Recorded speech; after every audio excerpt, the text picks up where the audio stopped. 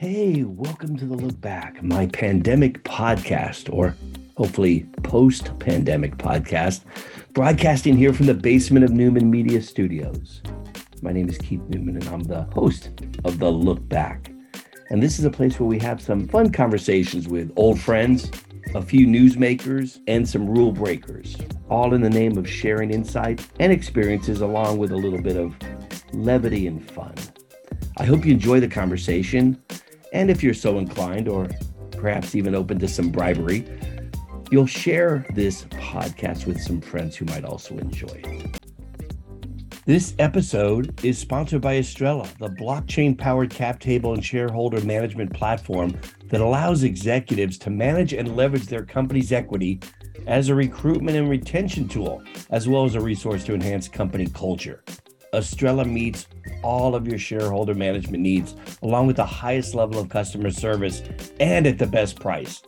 Ask to speak with an equity expert or get a demo today of Estrella at Estrella, ASTRELLA.com.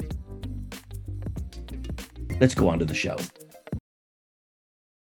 Alex Chompff, welcome to the podcast. How are you, sir? I am very well, Keith. Thanks for having me. It's an honor to be here. Well, we've had several conversations of late, and I mean, each one of them more interesting than the last. So I'm glad you could join. I think a lot of the conversation today, we will talk about investing, but I have also a hunch that we are going to take a few pivots. Is that okay? That's perfectly fine. I'm at your service. Executive Director of Evolution Ventures. Why don't you give me a little bit background, as well as my audience here, about Evolution? Sure. Evolution Accelerator has a companion called Evolution Ventures. I'm the Executive Director of Evolution Accelerator and the managing partner of Evolution Ventures. And what we do is we work with entrepreneurs and investors to build tomorrow's companies. We provide the coaching and the connections and the capital to help take entrepreneurs from idea all the way through pre-seed and seed rounds. And then we kind of set them free to go and do their thing once they hit the A round, typically. So we're always looking for exciting opportunities, and we love to work with good people. That's great. Listen, with your level of experience, they can gain a lot there. You're also based up in Sacramento, right? I am. We're regionally based. We started here in Sacramento, but interestingly, COVID forced us into being a national and then an international presence. So we had originally started off as a regional accelerator, but same for everybody. When COVID drove us all inside. So we found that. So instead of becoming the accelerator of SAC, as we call it, you became the virtual accelerator and could take applicants from anywhere. That's right. And has your investment thesis or style evolved similarly? Oh, certainly. Yeah, absolutely. I would say today we're more of a venture studio. So today we pick a few companies to work with very closely. And then we help them with, as I mentioned, coaching and connections, access to market. It depends on the company and what they need. We try to really tailor what we're doing, and we try to be really selective about who we work with. How do you define a venture studio versus, say, an accelerator? Because you sound a little like both. Sure. Well, first of all, let's be clear that they're both terms of art. There's no legal definition for either, right? Yeah. But what people typically see with accelerators, and where we started in 2018, was with a cohort-driven model, where there were a large number of applicants. The applicants were winnowed down to a select number of people who were launched into a program that was not quite one size fits all, but it was definitely more normalized than the projects that were in the program. And that model, the cohort model, turned out to be okay, but it's pretty friction filled. It's actually relatively difficult to find a large number of projects that are at the same stage and that need the same things and that will benefit from a standardized curriculum. What we found was that projects like People are unique, and they're not all ready to start at the same time, and they don't all want to be valued the same way or close to the same way. And so over time, we developed into a much more customized education model. And now we do offer a standardized education package, which we've got down to $50 for entrepreneurs. We feel like we've got a package that will help any entrepreneur that's raising funds be in the top 20% of the projects that are out there in the fundraising pool. And since we all know that only 3 or 4% of the projects that seek funds get funds, being in the top 20% means you're 5 times more likely to succeed, right? And we managed to get that down to a couple of hours of programming that we offer for $49.99. We give the framework away for free. We used to give the programming away for free, but we found that people want to pay something so that they value it. Although I'll tell you, Keith, we would never gatekeep knowledge for money. If anybody who's listening to this podcast is interested in the program, I want them to go check it out. But if for some reason $49.99 is out of reach, you let me know, and I will send you a code and you can have that program for free. We would never keep knowledge from people.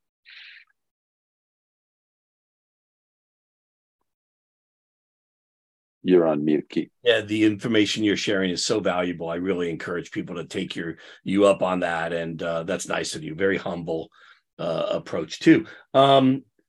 Alex, before we jump into too much more detail, give us a little background. How did you get to this this position that you're in now and this focus? Oh, well, you want to get in the Wayback Machine? Yeah, a little early back to this is called the look Sure. back. We have to do a little. Yeah. Okay. Let's do it. Let's do a look back. Let's see. If I want to go all the way back, I'm the child of immigrants. Both of my folks were born in what was at the time Dutch East Indies and became Indonesia later. They came to this country along with most of the rest of my family. And we started off in Southern California, a very entrepreneurial family, typically in the restaurant business. And as time went on, I found myself living in the Bay Area from a young age. And my father, who was very much an entrepreneur, was working for the phone company when he developed and patented his first product. And I was in high school when we started helping my dad ship his product right off the kitchen table to the phone company. I got into computers around that same time. And I really got into them for social reasons. I was a Dungeons and Dragons kid. And if you remember CompuServe in the 1980s, they had real people on CompuServe where there were imaginary people in Dungeons and Dragons. So I wanted to hang out with real people. Yeah. Yeah. And that turned into a job working for Takanaka International in San Francisco when I was 18 years old as a data processor in 1990. And then I took a break to go into the Marine Corps, followed in my father's footsteps again. And when I came home in 1995, it was the go-go period of the Valley. Fully my wife at 1.0 stage, right? Absolutely. Met my wife, got married. I had an Economist magazine that said they were making millionaires in Silicon Valley, and I showed it to my wife. And honestly, Silicon Valley could have been on the moon. I had no idea where Silicon Valley was when I was 23 years old. When I found out it was 45 minutes and one bridge away, we moved. And I ended up, after a couple of years, working for the world's largest venture capital firm and some of its financing partners as their director of technology. And when that whole show was over in the early 2000s, my wife and I came to the Sacramento region to have kids. And I'm happy to share with your audience that kids are the best investment I ever made, best portfolio I ever built. I got 5 of them. And not in 2000, not a bad. Yeah, you get 20% in each category. It's like, each one's different. So I went back into software development and started my own company as a CEO with external funds in 2014. Started another company in 2017. Started my first crypto fund in 2018. We just exited that December 2021, got out at the right time, did a fantastic IRR, and started Evolution Ventures in 2018. I'm sorry, Evolution Accelerator 2018. Evolution Ventures a year or two later. And today I'm what Sahil Khosla calls an investor operator, which is to say, about once a year I strap on my tennies and I go for a run around the track. And in the meantime, I help the entrepreneurs around me to be successful. This year, we're going to be concentrating on collecting angel investors and teaching them. I think going into a recessionary economy is the perfect time to be an angel investor. So we're developing and launching that program this year. As we were discussing last, Alex, I did want to dig into that. And since you brought it up, why don't we just go there now?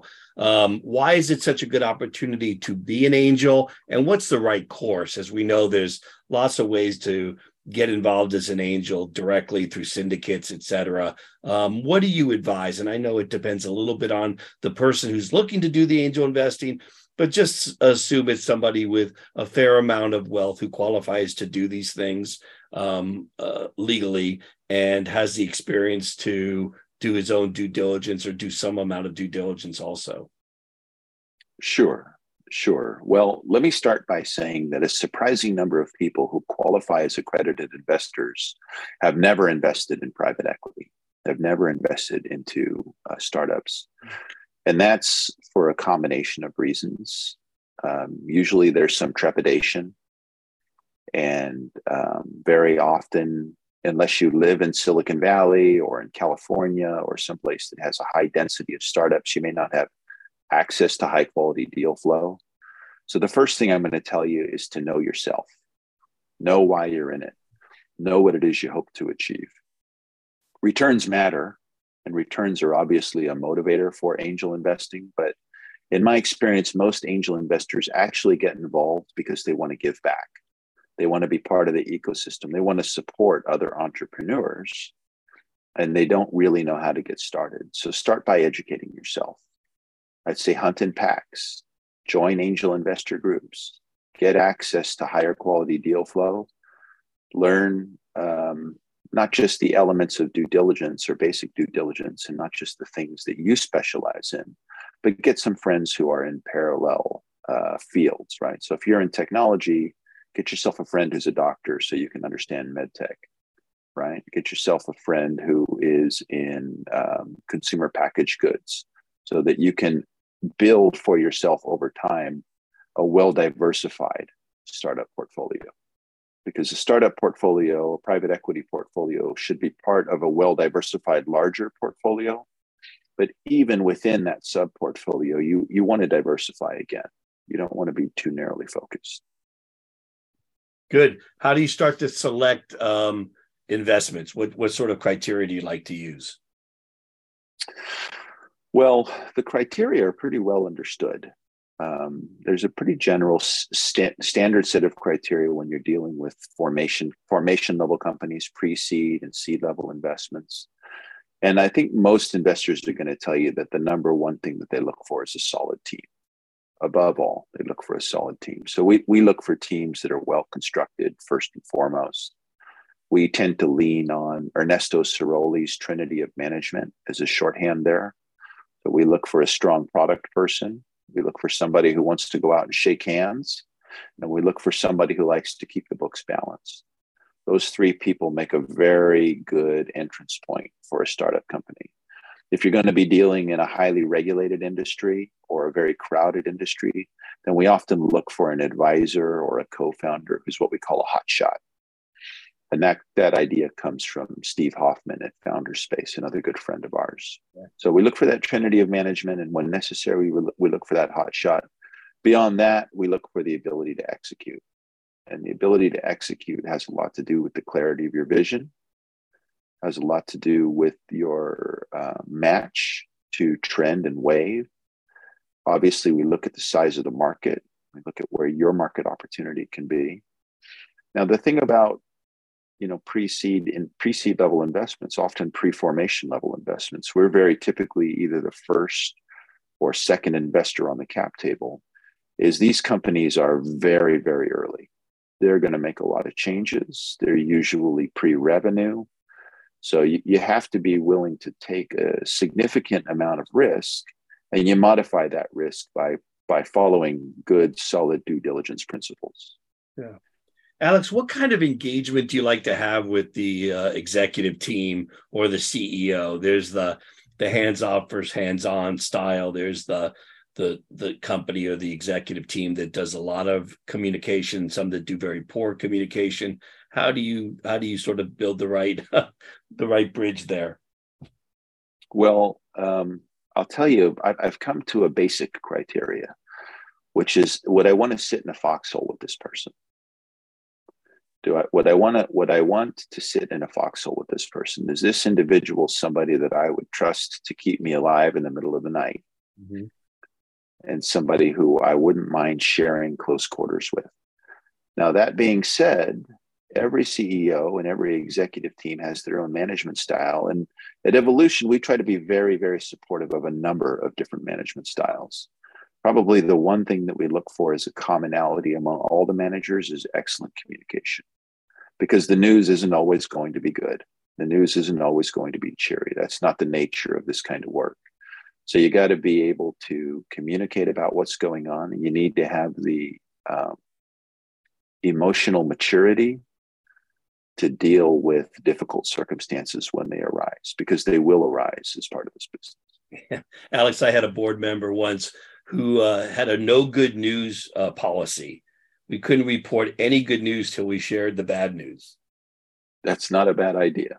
It's not a bad idea. We got them. It's really about resilience. Yeah. It's about you got to ask yourself, does this CEO know how to take care of themselves? Yeah. Do they have a healthy balance, right? Spiritually, physically, mentally, emotionally, because you're getting into a marathon with this individual. When we think about fundraising, a lot of startups, especially first-time CEOs, first-time founding teams, they're hyper-focused on fundraising. Right. And I think of fundraising as a wedding. But having made an investment, we're now in a marriage, right? So like a bride and groom to be, you're concentrating on the wedding, and you're focusing on the wedding, and you're planning for the wedding. What you really need to be planning for is the marriage. Yeah. Because the wedding is in the rear view mirror, just like the money, pretty quickly. Now the question is how are you going to be able to treat yourself and the people around you? Because it's very, very important for leaders to come from a solidly grounded place, a place of, like I said, emotional health, spiritual health, physical health. And you got to know how to take care of yourself, or you're not going to be able to take proper care of the people around you. And if you can't take care of the people around you, then you're not going to hold that team together, and you're not going to be successful. Yeah. What do you tell a portco, maybe showing my hand here a little bit, that's not doing a very good job of communicating, not because the news is particularly bad or good, or because of their style, but they just are not communicating on a regular basis and giving you that information? It's like pulling teeth. Well, I talk to them about it. I pick up the phone. Mm-hmm. And I say, hey, how's it going? Sometimes people prefer to communicate in different ways, right? Yeah. The standard form of communication for a portfolio company is going to be a monthly update with the good news and the bad news and the financials and, what they need from their investors and the people in the community. Mm-hmm. And sometimes you just have to teach people how to do that. You show them what other portfolio companies are doing successfully. You encourage them to get into a communication groove. If they need a little bit of help keeping that tempo up, then you give it to them. Right? Yeah. If they need it. Generally, we have a pretty good idea what the communication style is before we invest. Yeah. What's the startup environment like in Sacramento? I don't have any portcos up there. I love the area. I love the surrounding neighborhoods also. The access to Lake Tahoe isn't bad also. Yeah. What are you finding in that area that relates so much to our state capital in California, but it's also like so many other suburban metro areas across the country? They've got university, they've got academia, they've Yeah. got, education, they've got government, they've got a good economic climate. Well, Sacramento in particular is a very interesting area. So Sacramento has about 2.3 million people in the metro. So you got a really large number of people. It's also one of the most integrated cities in America.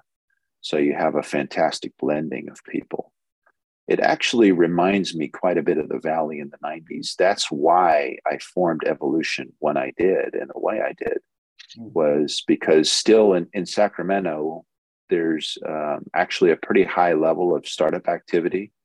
There's a pretty high level of investment activity. There are a number of active investment groups here, including the Sacramento Angels, of which I'm a member. And Sacramento has something very special in that it's the capital of the largest non-national economy in the world. So California competes with Germany for fourth or fifth position as far as economies in the world. Sacramento is the capital, so you have actually a tremendous amount of resources in this area. Also, you have a very special university here. UC Davis is located in Davis, California, and Davis is a kind of sister to Sacramento. It's located, maybe 10 miles away. And the reason I mentioned Davis is because UC Davis is a real jewel in the UC system.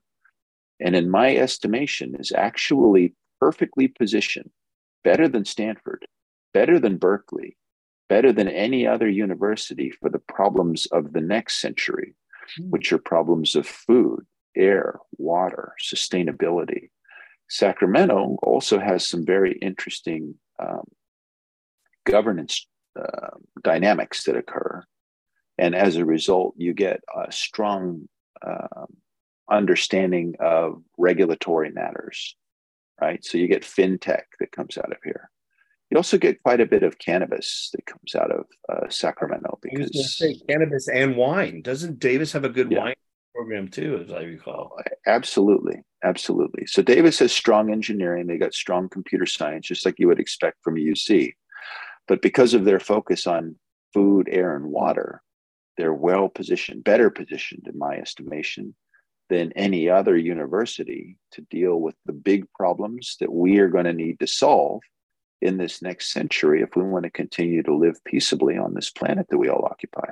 Oh, you and I can't agree more than that, because I think that's not only the most fertile opportunity from a financial standpoint, there's going to be huge disruption there, but we just need to do a better job of managing our resources. Yeah, a lot of activity up here. The Sacramento Angels actually last year ranked as either the most or one of the most active angel investing groups by deals and volume in California, which is really saying something when you consider Silicon Valley is here, you consider LA is here. So you had one of the most active investment groups in California right here in this region. You also have a couple of really notable investment firms like Moneta Ventures and Impact Ventures. And you have very strong support from governments here. So everybody from the mayor of Sacramento to the city managers of Folsom, California are very, very supportive of the entrepreneurial community. I was going to say, as a matter of fact, I'm sorry, go ahead, Keith. We built some partnerships with Davis and with Sac State and places like that, I'm sure, to tap into. Yeah, absolutely. We've been mentoring and coaching at Sac State and at Davis for years now. Good. Evolution recently partnered with the Greater Folsom Partnership to create the Northern California Innovation District. Our partners bought a facility in Folsom that we use to bring companies from all over the world. We land them here with little or no cost. We provide them with access to capital.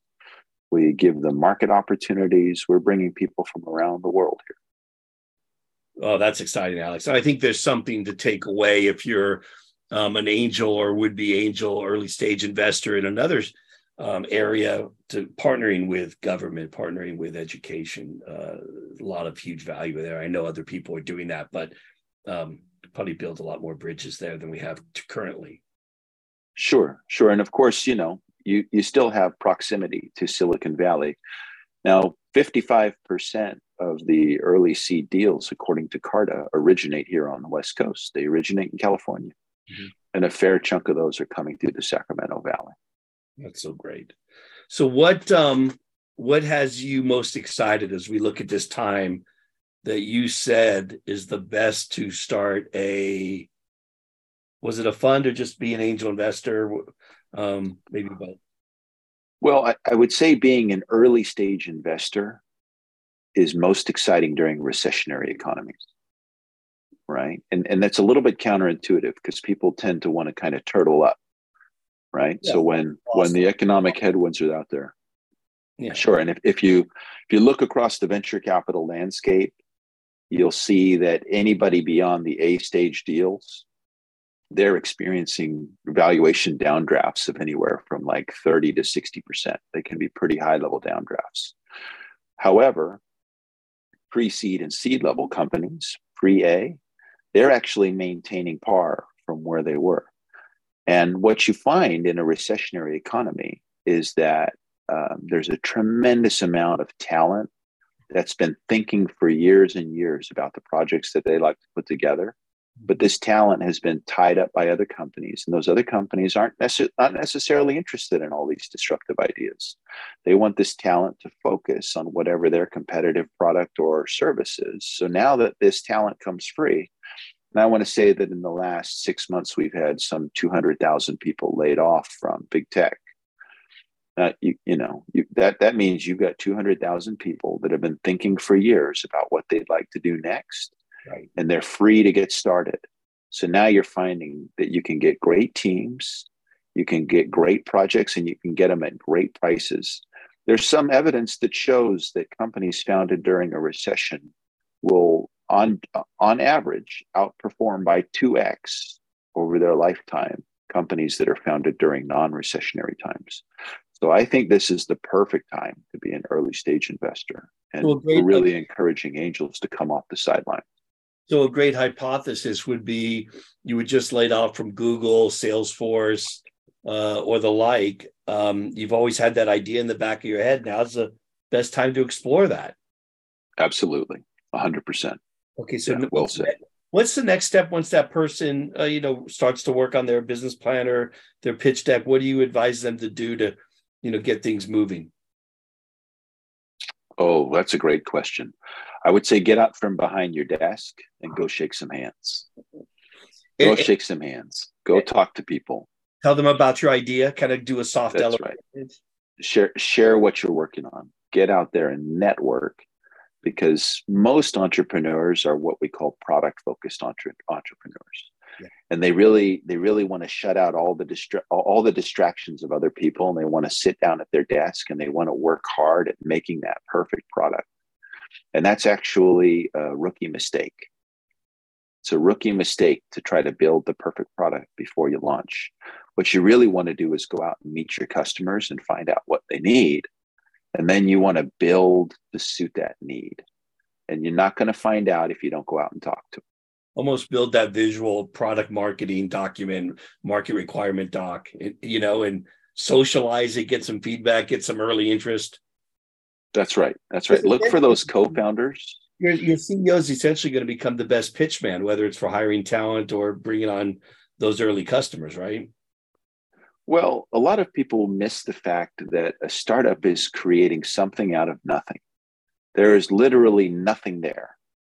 And the CEO and the founding team have a very interesting problem, which is to manifest something out of nothing. And the challenges that are involved in creating something out of thin air are really quite staggering. And the number one way to get started is to communicate what you have in mind. Kind of like how when you have a New Year's resolution, if you share it with somebody, you're much more likely to see it through than if you just keep it to yourself. Okay. So get out there and share your idea. Get out there and talk to other entrepreneurs. Mm-hmm. Let your network help you find the right people. Let your network help you find the right answer. Let your network help you get those routes to market and find those needs that are really worth taking care of. That's great advice, Alex. Hey, listen, I'm taking a little bit too much of your time, but will you afford me one more question? I'm at your service. I've got a guy here with 5 kids. My audience, I know I've got a bunch of parents out there. How do you instill upon them that education to become entrepreneurial minded? Like whether they go to work for Salesforce or Google or Apple later in their life or not, it's fun to kind of build that, polish up that genetic disposition toward entrepreneurship, make them an innovator, a builder. What do you do, Alex? You have 5 kids. I'm sure you're sure.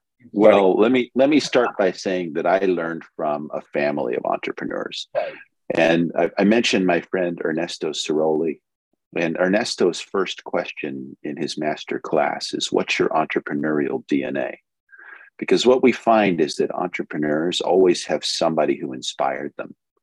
It's their parents, it's their uncles, it's their cousin, it's their brother, it's somebody that showed them that they could create their own reality, that they could create their own vision. So I think the most important thing that any parent can do, and I do, I have 5 kids. My youngest turned 12 today. My oldest is 18. And I think the most important thing that I can do for them is show them that I'm willing to learn. I'm willing to make mistakes. I'm willing to get out there and give it a shot. And none of us are going to be perfect, and we're going to grow every day. I wouldn't want to think that I peaked in my 20s, Keith. I definitely wouldn't want to think that I peaked in my 30s or my 40s. I told my wife the other day, I'm hoping to peak shortly before I kick off this mortal coil. It's beautiful. It gives you motivation every day to do something exciting. That's right. Get out there and serve your community, take chances, take risks, recognize that not everything is going to go perfectly, and it doesn't need to go perfectly. We learn a lot from the things that are imperfect. Yeah. Alex, great stuff. I really appreciate it. I'll drop some of your links in the show notes, and I wish you a lot of success, and let's stay in touch. This is wonderful. And I have an idea that I'll be up in Sacramento a little bit too. I'd like to drop in. I would love to take you out for coffee. That would be an honor. Yeah. And to your entire audience out there, I do have one thing I would like to say to the entrepreneurs out there. Yeah. Which is that sometimes when you're in the hunt for funds, you can start to feel like you're searching for gold. You're panning for gold, and you're trying everything to pan for gold. And what I want you to know as entrepreneurs is that you're actually the gold in the gold mine that all the rest of us are hunting for. This entire ecosystem exists to serve entrepreneurs. Entrepreneurs are the backbone of the American system. You're the gold in the gold mine. So don't get discouraged. Keep it up. Keep working at it. Somebody's going to recognize your value, and you're going to get the opportunity that you're looking for. Boy, I don't want to follow up with that with anything. That was beautifully said, and I totally agree with it. And I hope the audience takes it to heart also. It's fantastic. Alex, thanks for your time. Hey, Keith, thanks for what you're doing out there. I really enjoy the show. I'm looking forward to our next talk. Have a great day. It'll be there soon. Thank you. Thanks for listening to The Look Back. We do appreciate your support, welcome any feedback, and would love it if you would subscribe to this podcast and even consider sharing it with some of your friends. For more information and other cool info, check us out at newmanmediastudios.com.